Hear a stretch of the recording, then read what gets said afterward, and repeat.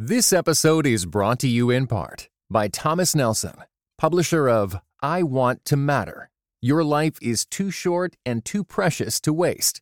Written and narrated by New York Times bestseller Kathy Lee Gifford. Available now everywhere you get audiobooks.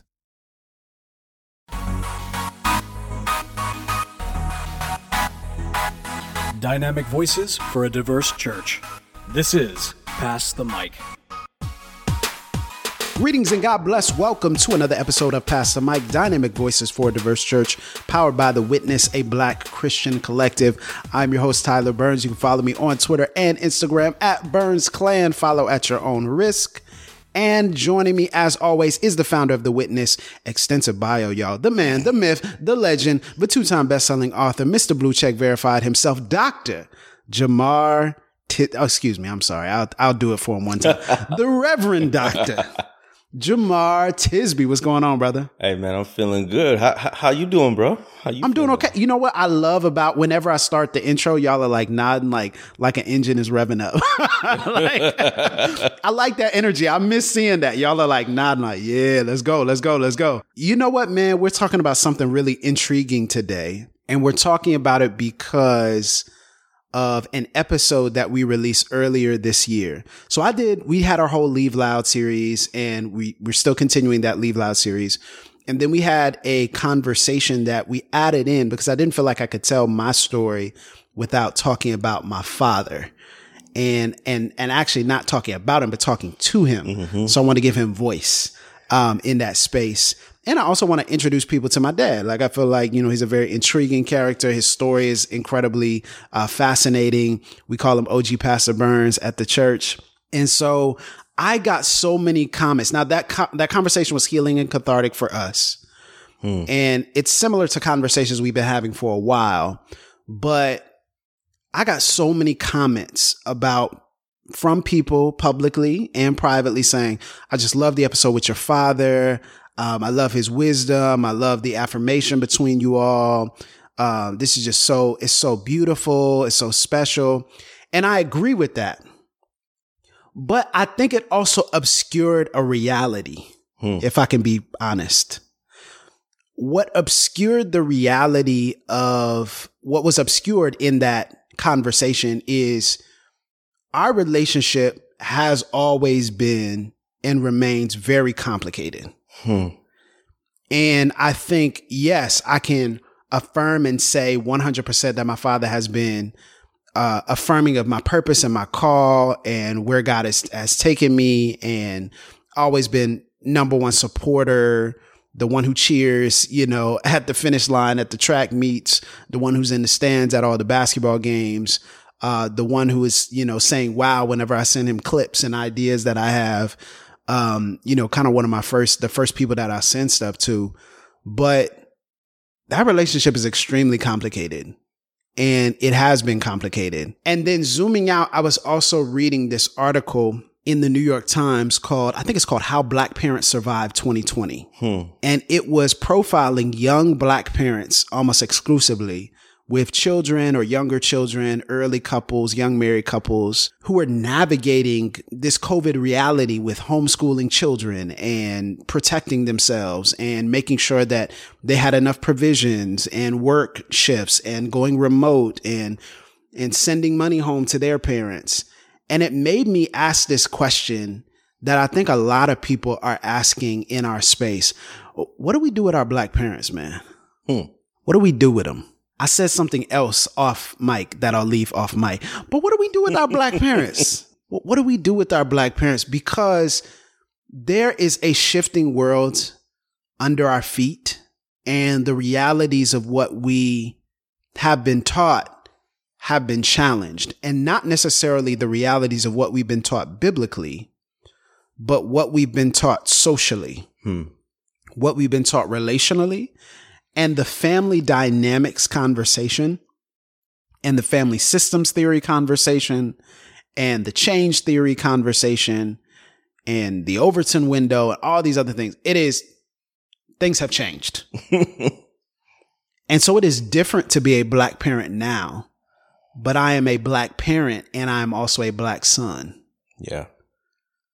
Black parent with black parents. With black parents. And I think that a constant question that those of us in our age bracket range and also in our black Christian space and community, stepping into all this freedom and embodiment and loving ourselves and stepping into what we do, we are asking the question, what do we do with our parents? How do we relate to our parents? How are we even children now? Are you resonate? Does this resonate? Is this something that you're hearing? I mean, I think I'm in a season of life where I'm a parent. Yeah. My parents and my wife's parents are getting older. Mm-hmm. But we still have a relationship with them.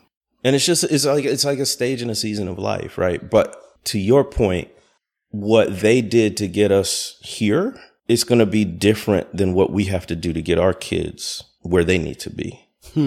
And so I think there's probably a generational, question that always comes up. But yeah, I think what makes this question so pertinent is two things. Number one, maybe it's one overarching thing I should say, and that is the stakes are high. Yeah. It feels like the stakes are higher now than they have been before.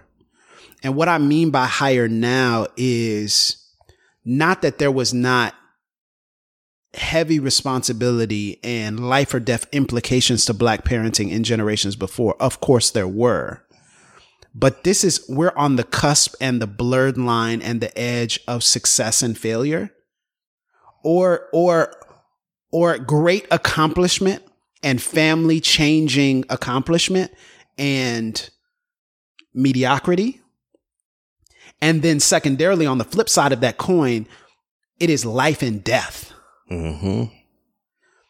And so especially what I mean is there are a lot of people who feel like now in certain areas of life that as children, they have to parent their parents. Yeah. and as grown adults, now they have to protect and have some sort of shielding and love and care and emphasis and urgency that their parents don't receive. So let's zoom out because this is heavy. Let's zoom out. Okay. But I hope people can resonate with this because I'm having these conversations of, okay, this next generation of us walking into who we are and, early 30s, mid 30s, even mid 20s, we're now trying to figure out, well, what is it that we do with our parents and how do we relate? So let's talk about upbringing, how it was probably different for our parents versus others, versus ourselves. So growing up, I think one of the things that resonated with me most is I had Southern black parents. Mm-hmm. And I had Southern black parents who had acute stories of racial trauma. Mm. And I had Southern black parents that were trained and spiritually saved and discipled in white evangelical settings, and yet still retained black association, was around black family and oftentimes in black spaces. But I was raised a little bit different, I feel like, than my black peers. And so the first thing that I got from my parents that is so interesting is preservation. Like there was very much a sense of protection and preservation of what I had on the inside of me, but protection and preservation from forces that I couldn't really explain or that I couldn't really identify why I needed to be protected from them. Like this stereotypical pseudo, the world. Like the world is going to corrupt you. The world is going to do this to you. And there were very basic tenets of how I was raised, of things I couldn't do and I shouldn't do, not just because I was a PK, but because that was the distinctly Christian way of raising. I was going to say, is this more like the protection? Is that more like a perception of Christian holiness and what that looks like, or more like a socio-cultural protection from the dangers of the world? Well, let me get to this because that's a great question, because that's what it started off as, was this is Christian holiness. Like you keep yourself, you do these things. You don't participate in this. You don't participate in that. You don't, hang out late at night with these people. You don't sleep around. You don't sleep with anybody. It's just like, you do this, you do this, you do this, you do this. And over time, not saying I was perfect and didn't have rebellious moments, but I adhered to that. I was the oldest child of 3, and I'm the oldest by 10 years. So I'm the oldest child. And I felt like I had a standard to uphold. I saw my parents plant a church. I was there for it. In the raising of that church, the building of that church, stepped into ministry myself in my adult years. And so I was there, but something shifted when I got back from college. And something shifted because, and I think this is like a key element, I left home. Yeah. So there was obviously a sense in which me being home and being in my hometown, it affected me. But then I left home and I got to see different things. And when I got to see different things, and I didn't just leave home like I went to Tallahassee or Gainesville. I went to Virginia. Far from home. It was far from home. A whole different, technically, region of the country from where I grew up. And so as a result of that, I feel like that changed me.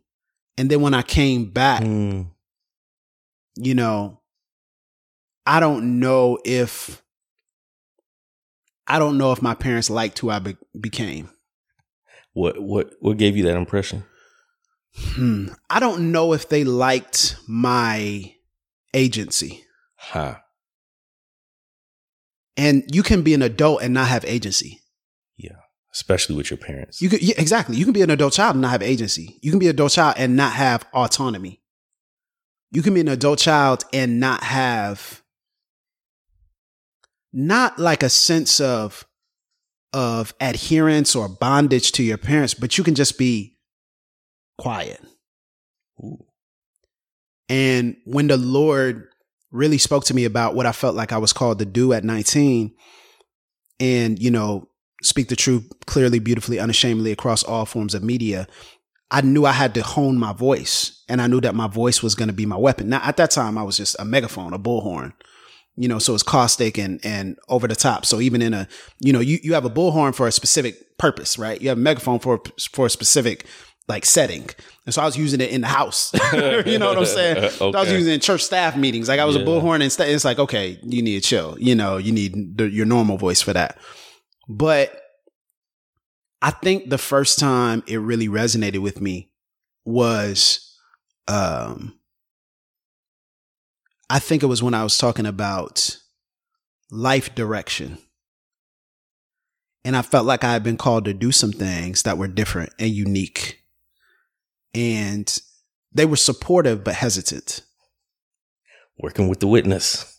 No, not the witness at all. It was more like I was showing up in spaces, whether it was corporate America or my bivocational work, my writing work, and I was showing up in spaces that were not stereotypical spaces. They wouldn't have fit that sort of holiness mold. Well, not even necessarily the holiness mold, but just the distinct. It was more Christian culture war than anything else. Okay, yeah. And I feel like, and it wasn't like because holiness is like old school, like black holiness. You know, like skirts down to your ankles. Right. You know, no pants. Like no, it wasn't necessarily that. It was more like, the assumption that being in a space corrupts the person who exists in it. Yeah.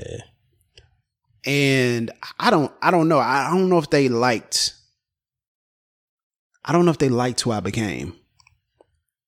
And it's not that they weren't proud of me. I think there was a season where like this is it. I think that our Black parents struggle to interpret and embrace our change because they see our change as a referendum on what they taught. So they couldn't see me without seeing what they taught me. And as an oldest son, that's your legacy. And when you see your legacy going in a way that you might not fully identify with, and you might not fully embrace, and you might not fully understand in the moment, I don't know how they took it. It's like a judgment on what they taught you. What did we do wrong? Right. When nothing was wrong, everything was right. I could change because they had built the foundation for me. And I could change because they had loved me. Right. And the sense of, is what we taught you not good enough? Exactly. Yeah, exactly. And so the reason I bring all this up is I feel like what I'm sensing is this great tension between Black Christians who are stepping into themselves and also having greater conversations about things of race and justice and faith and decolonization, deconstruction, parenting, relationships, trauma. And our parents don't have any categories for this. And in some cases I'm hearing, which isn't necessarily, I don't think the case in my situation, but in some cases they don't even want to have a category for it. Right? Or they don't even know how to learn something new at their age. Or they don't even know how to process it. And so there is this deep sense in all of us that wants to honor our parents and love them fully. And there's this question that I think a lot of us are asking. It's the question behind the question. Everybody keeps saying, well, what do we do with our parents? No, I think there's a question behind the question, which is, why won't they let us love them? Why won't they let us love them? And that's what I think. That's what I think hurts us, is because we want to love them better than what we could have loved them if we didn't learn what we learned and if we didn't know what we know now. I mean, what strikes me is every generation of Black people struggles in order to find more freedom. Yes. In every way, shape, and form, every permutation of that word freedom you can think of. And I will say this too. Every Black parent is pursuing this, regardless of if they agree with our approach to justice, race, white supremacy, right. Whatever. Everybody's looking for it. They just couch it in different terms. They say opportunity. Right. Right. Or they say, I'm giving you a chance. Right. But everyone is, and that's, I think, fundamental, is everyone's trying to pursue more freedom and flourishing for their families. And so the almost paradox of it is that the struggle they went through in order to achieve more freedom, and oftentimes it's couched in terms of for my children. So my children don't have to go through the same thing I went through. Right. That very struggle creates a different world and context and reality than the one they went through. So their understandings of what it takes to quote unquote make it or to even be free is situated in their generational context. Yes. As well as regional and all that stuff. But we're living into the freedom that their struggle gained for us. But it looks different. So it's like, what got you here won't get you there kind of a thing. Yes. And I think this is just the natural shifting of what is, but then I think it's also the trusting as well. Yeah, the trust, which is always that moment of, because you never stop being a parent. Yes. And that's on the, because our parents aren't here. Like, that's on the flip side of like, oh no, I know that it's probably jarring to say, oh, my child is going to, first day of school, right? First day of pre-K, which is something I just recently experienced. So first day of pre-K, you're like, you're looking around, your eyes are darting around 10 different times to try to figure out, okay, what are the exits? Can I meet all the teachers? Can I meet the teacher next to the teacher? Can I meet, can I meet the administrator? Can I meet the principal? Can I email somebody? Can I call somebody? What are the emergency procedures? You're looking over the handbook and the pamphlet and all that. I want to take care of my kid because she's entering into something new. But I think also there's that perspective of, now our parents still have that feeling. Mm-hmm. And that love is still there, even if it's expressed differently. And even if the involvement is different, and they're still saying, well, are you okay? Yeah. And that's kind of the level of understanding and honoring that love is still present and love is still there. And I think on the flip side, I don't think Black parents of a previous generation understand how deeply we love them and have this innate desire and pressure, especially for those of us who are millennials, this innate desire and pressure to enhance and advance our families. That our legacy can't stop where we got it. Right. And so we're fighting tooth and nail and clawing. And sometimes we feel like we have to fight them. So yeah, so for them, right? You see what I'm saying? That it's like so you've referred to what do we do with our Black parents? What's the problem? What's the dilemma? What's the resistance that you've seen? Yeah, I think a lot of people have talked about this resistance of in the context of fear of the unknown. And I think another part of this is we don't really have like rites of passage for our culture, right? So, okay, you know, we don't really have anything that signifies that something has changed. Yeah. Right.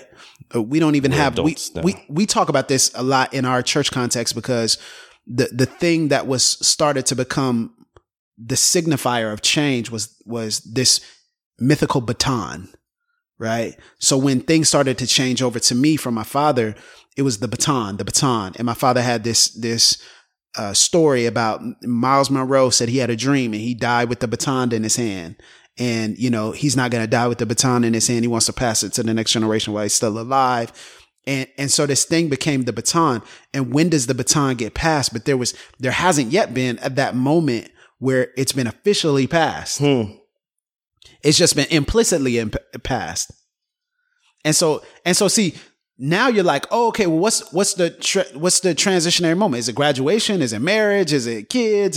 When's the moment where am I officially an adult? When am I officially that person? And when do we define our relationship differently as a result of it? And so I think that makes it seem like the lines will always stay blurred because we don't ever have the moment of, oh, our relationship is changing. We are acknowledging it. We are publicly saying it. And as this relationship changes, we as a community will act differently as a result of this. And that will always be my son or my daughter. You know, I will always be their parent, but now they're stepping into a different space within the broader kinship of the family. They've grown. Yeah. So do you feel like those rites of passage or transitions were clearer in the past? No, I feel like they were forced upon them earlier in the past. Okay. You see what I'm saying? Like, I feel like my parents grew up at 13. You know, I feel like my parents grew up at 14. I feel like my parents were raising kids at 15, even though they weren't their own. And so I feel like they were forced into adulthood by crisis and tragedy. So it perfected because the mistakes you make then are life and death for the people who are under you and for you. Yeah. Because there's no safety net. Yeah. And for us, it's different because the safety net is a little bit bigger or it's a little bit more established or they have, more opportunities or there's more connections or there's this or that. And so it produces something different. And so I think that's a lot of where the disconnect happens too, right? Where it's like, that rite of passage for them was, we ain't got no food in the house. The rite of passage for us is, do I accept this job or not? Do I take this job or start my own company? You know, like that's a different conversation, right? You know what I'm saying? Like, and that's the inevitable progress of a generation, but that's why we speak different languages.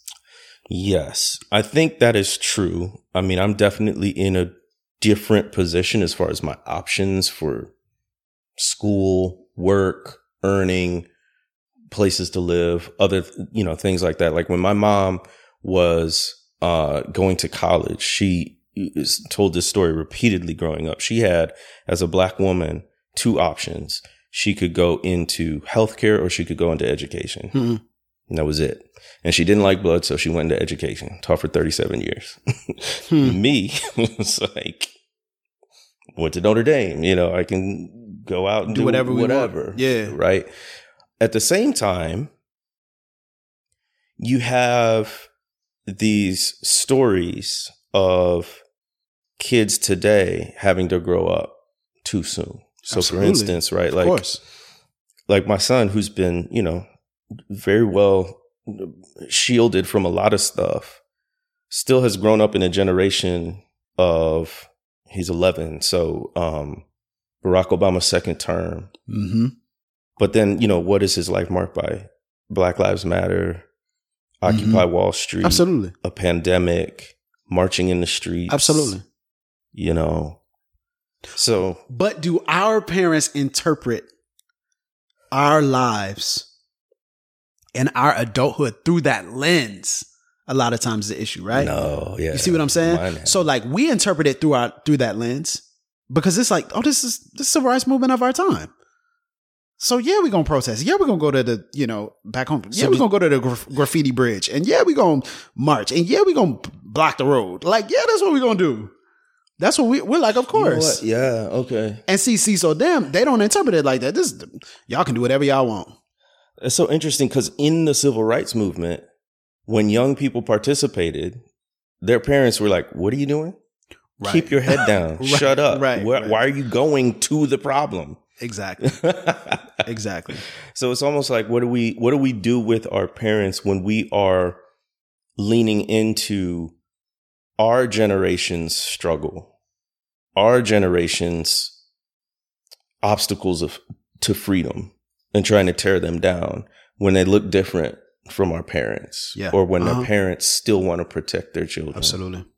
I think we need to take a break here because I think there is another side of this, though, because we're talking about struggle, but there's another side of this. We'll be right back here on Pass the Mic.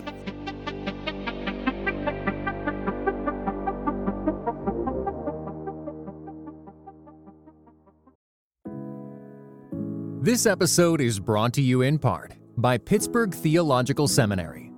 Pittsburgh Theological Seminary students are grounded in faith and formed in community. PTS students are preparing for ministry with Master of Divinity, Master of Arts, Doctor of Ministry, and certificate programs. Begin your master's or certificate program in person or online. Financial aid is available. Visit pts.edu/admit. Hey folks, Jamar Tisby, co-host of the Pass the Mic podcast, and I have a quick request for you. If you have appreciated the podcast, would you consider becoming a patron of the podcast? Head over to patreon.com/passthemic, that's MIC, patreon.com/passthemic, and you can support us per episode at $1 all the way up to $10. You get special access, special privileges for being a patron of the podcast, but most importantly, if you have appreciated the work of me and Tyler and Bo, these many years since 2013, we would really appreciate it if you lent us your financial support so that we can keep doing this and even get better at what we're doing and increase our offerings. So go to patreon.com/passthemic and become a supporter of the podcast. Thanks so much.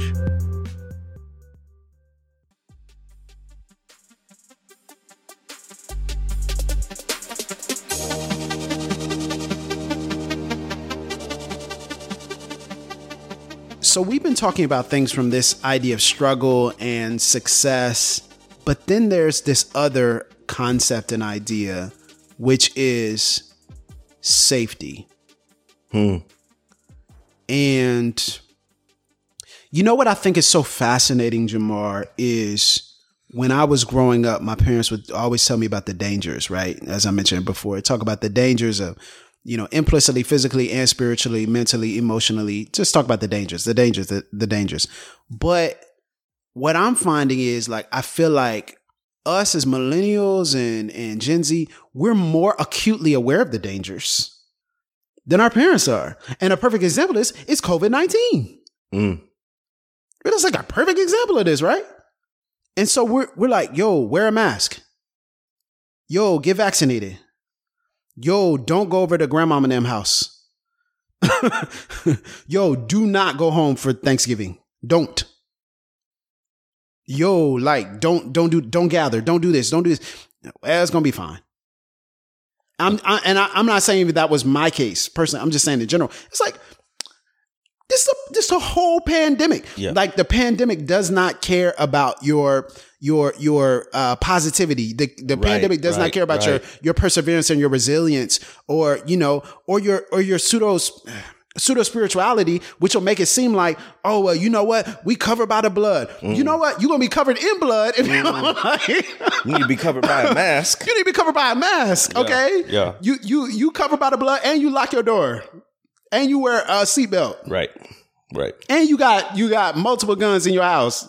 Be covered by the blood and believe science. Right. And so I think that was a lot of our frustration is we're like, yo, if y'all don't sit down somewhere, we need you around. And it felt so strange, I think, for so many of us, because we were like, yo, are we parenting our parents?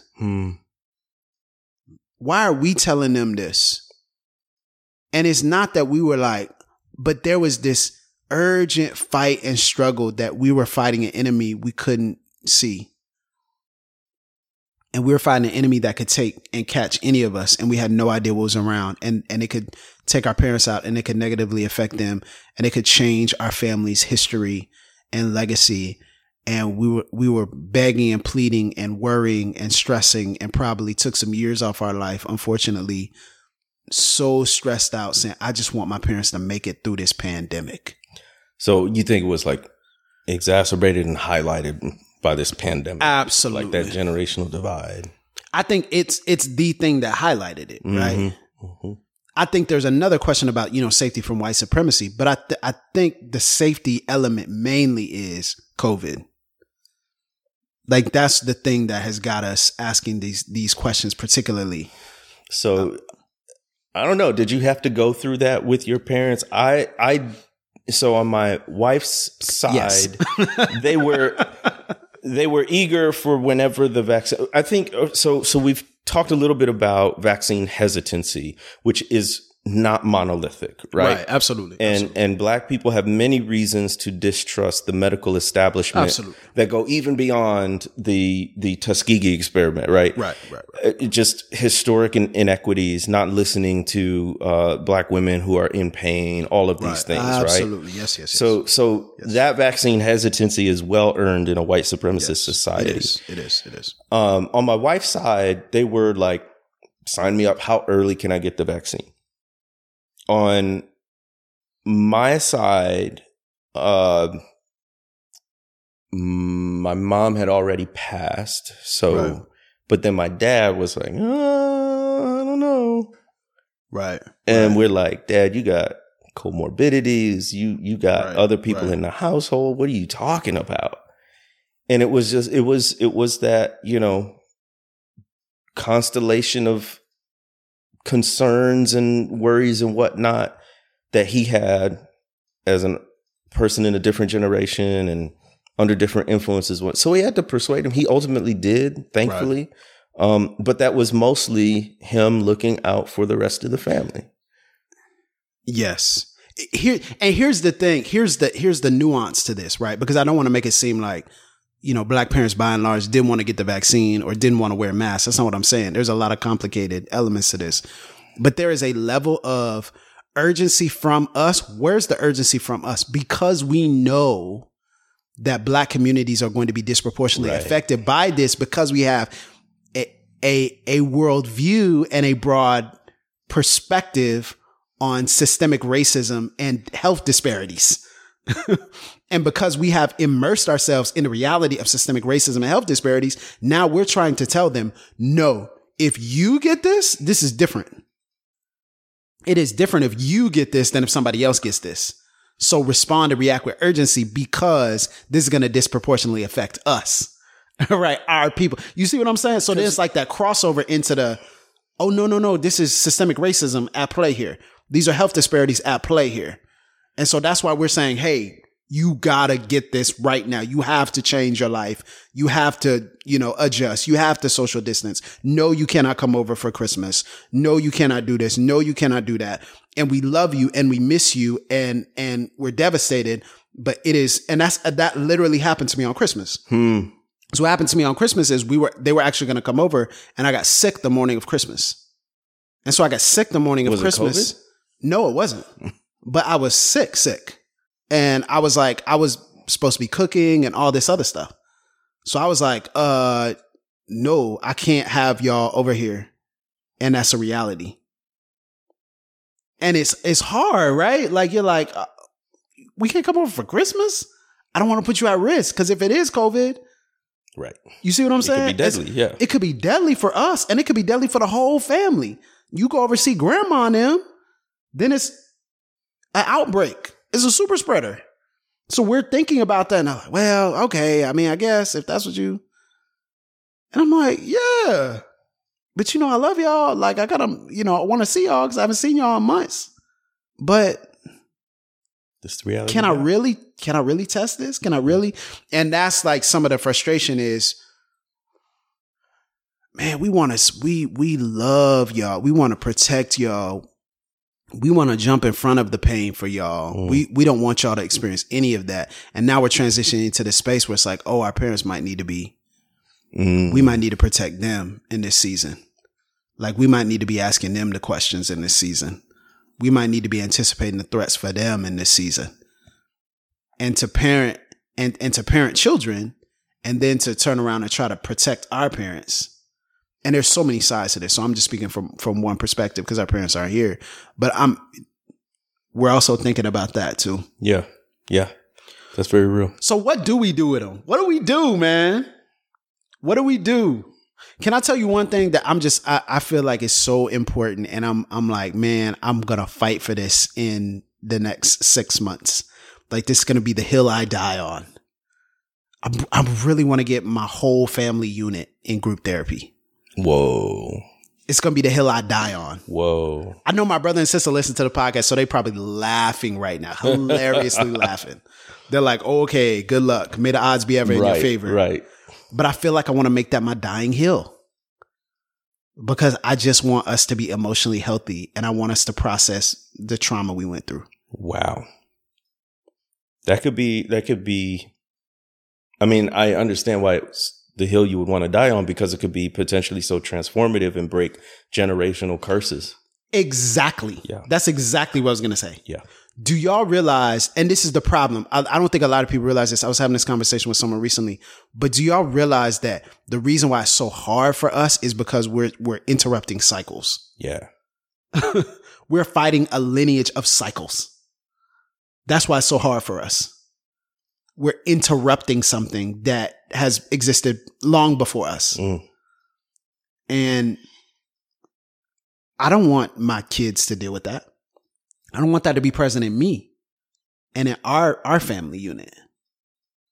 And so I think that's I know therapy isn't the answer to everything. That's not what I'm saying. But like, I feel like that's the hill to die on. Like, what would it look like if, and my family on my dad's side is kind of doing something similar to this, but what would it look like if we recovered what it meant to be a communal family of spiritual disciplines and emotional maturity? What would it look like if there were two elements and rhythms in the family unit, group prayer and group therapy? What would that look like? How would that change our family? And I would probably have to initiate. Yeah. Yeah. The kid has to initiate it. But that's okay. But I'm just saying that's incumbent upon me to say, why don't we pray together? And why don't we, even when we're not on this, where's the open prayer line that says, yo, every morning, every such and such morning, we pray at this line, and my family on my dad's side is like a Bible study that they do. Like, but what is it like every this such and such morning we do this. And then once a month, we're going to go to therapy together. We're going to work this out.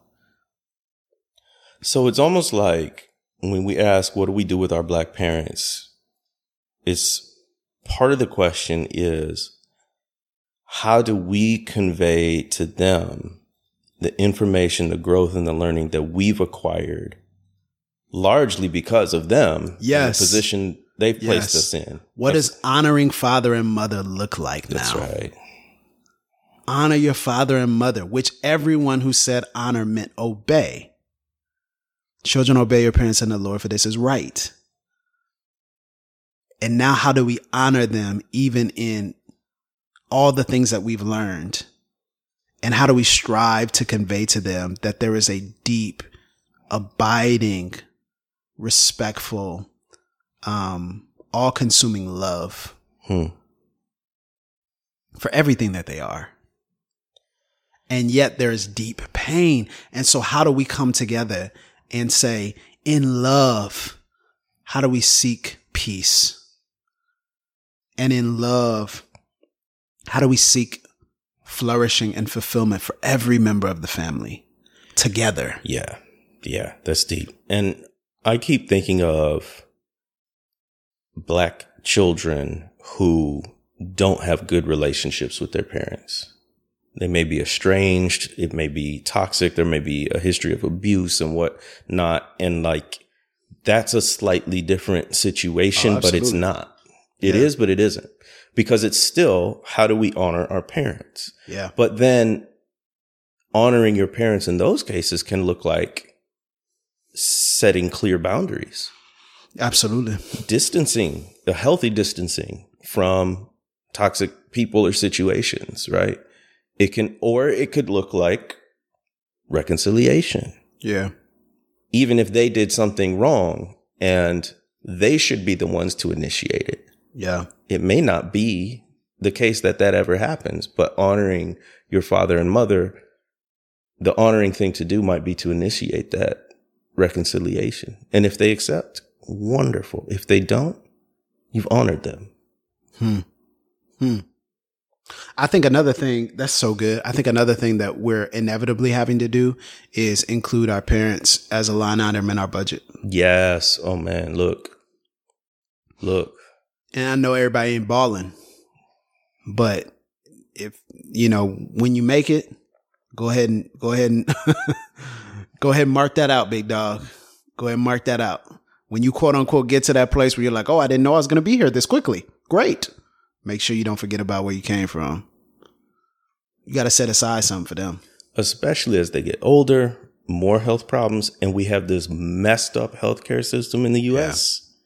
where it is stacked against people, and most against people who don't already have a lot.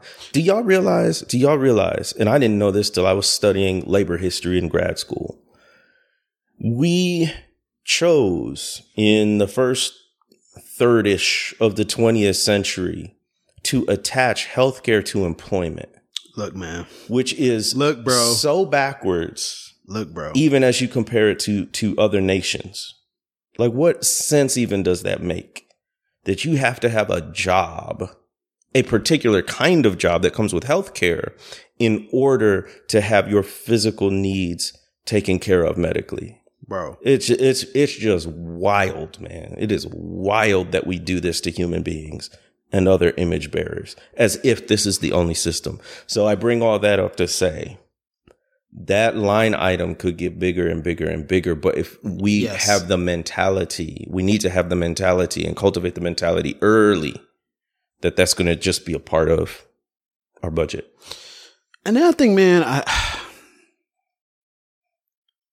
what does the ministry of presence look like in these relationships? Oh, wow. What does the ministry of presence look like in relationships that are triggering? And in a pandemic. What does the ministry of presence look like, man? And I don't know. Like, I think it's easy to let that slip, but I think rhythm. Yeah. Like, what does rhythm look like? I think it's all down to that. What does rhythm look like for us to be in space? How do we create space? Yeah. Where boundary still exists, but at least there's some proximity present. Where boundaries are still there. Yeah. But I'm at least in the room, even if I'm not like one-on-one. So, right? I mean, that's so hard. That's a very painful topic for me because once I moved away to college, I never moved close to home. I kept moving further and further, as a matter of fact. We are an 11-hour drive from my family, my parents, and a 9-hour drive from my wife's. And we have a son who's not growing up around grandparents or cousins and things like that. So that's extremely painful. And we always go back and forth about, should we move closer to home? So I know there are folks who are in a similar situation for whatever reason. But what you said about rhythms is so crucial, because there can be rhythms of visiting, hopefully, if you have the means to go back and be physically present, but there just needs to be rhythms of communication. And honestly, it sort of gets back to good parenting, right? Like good parenting seldom happens in these point in time moments, right? The conversation, the whatever. It's that consistency. It's that rhythm of doing the best you can in a consistent manner. And I think it's similar with the ministry of presence with parents, whether it's a physical or a virtual thing. It's not just the Thanksgiving. It's not just the Christmas. It's the weekly. It's the daily in some cases, right? And that can be so hard, especially if you're a young professional or working on your social life or you have your own young children. Yes. And I just think, man, look, the older I've gotten and the older my parents have gotten, all they really want is to hear from me. Yeah.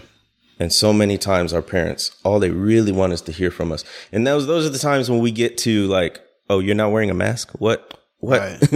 But you will not have the kind of credibility, the kind of relational capital you need unless we're cultivating that ministry of presence through regular rhythms of communication and contact. If you can do it. Sometimes it's not healthy for that, but if you can. And perhaps maybe the things have been reversed in our stories, right? Like I mentioned earlier, what changed me was going away.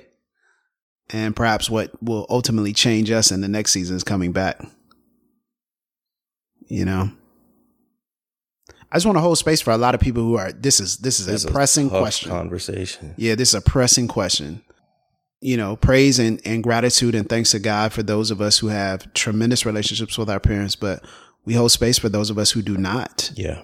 And this truth of Psalm 27, you know, when mother and father forsake, the Lord takes us up. Yeah. But that doesn't make it easier. So we hold space for you. And, you know, we're so proud of you, you know, and I know some people may not be able to hear that. We're proud of who you're becoming, you know, and proud of who the Lord is shaping you into.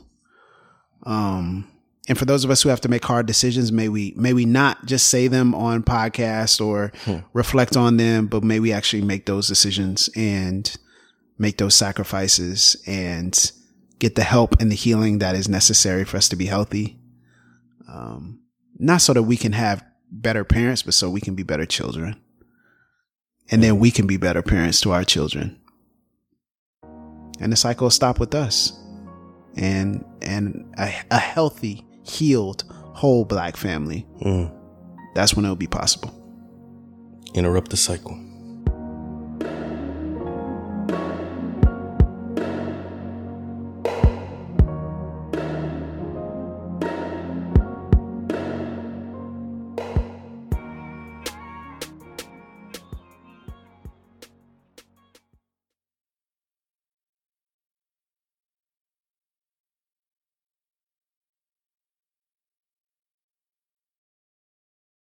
This episode is brought to you in part by the Beyond Ordinary Women Ministries podcast. Do you want to grow in your influence? BOW's episodes feature tips for leaders of any kind, from mentoring one woman to leading a ministry. Browse BOW's podcast at beyondordinarywomen.org.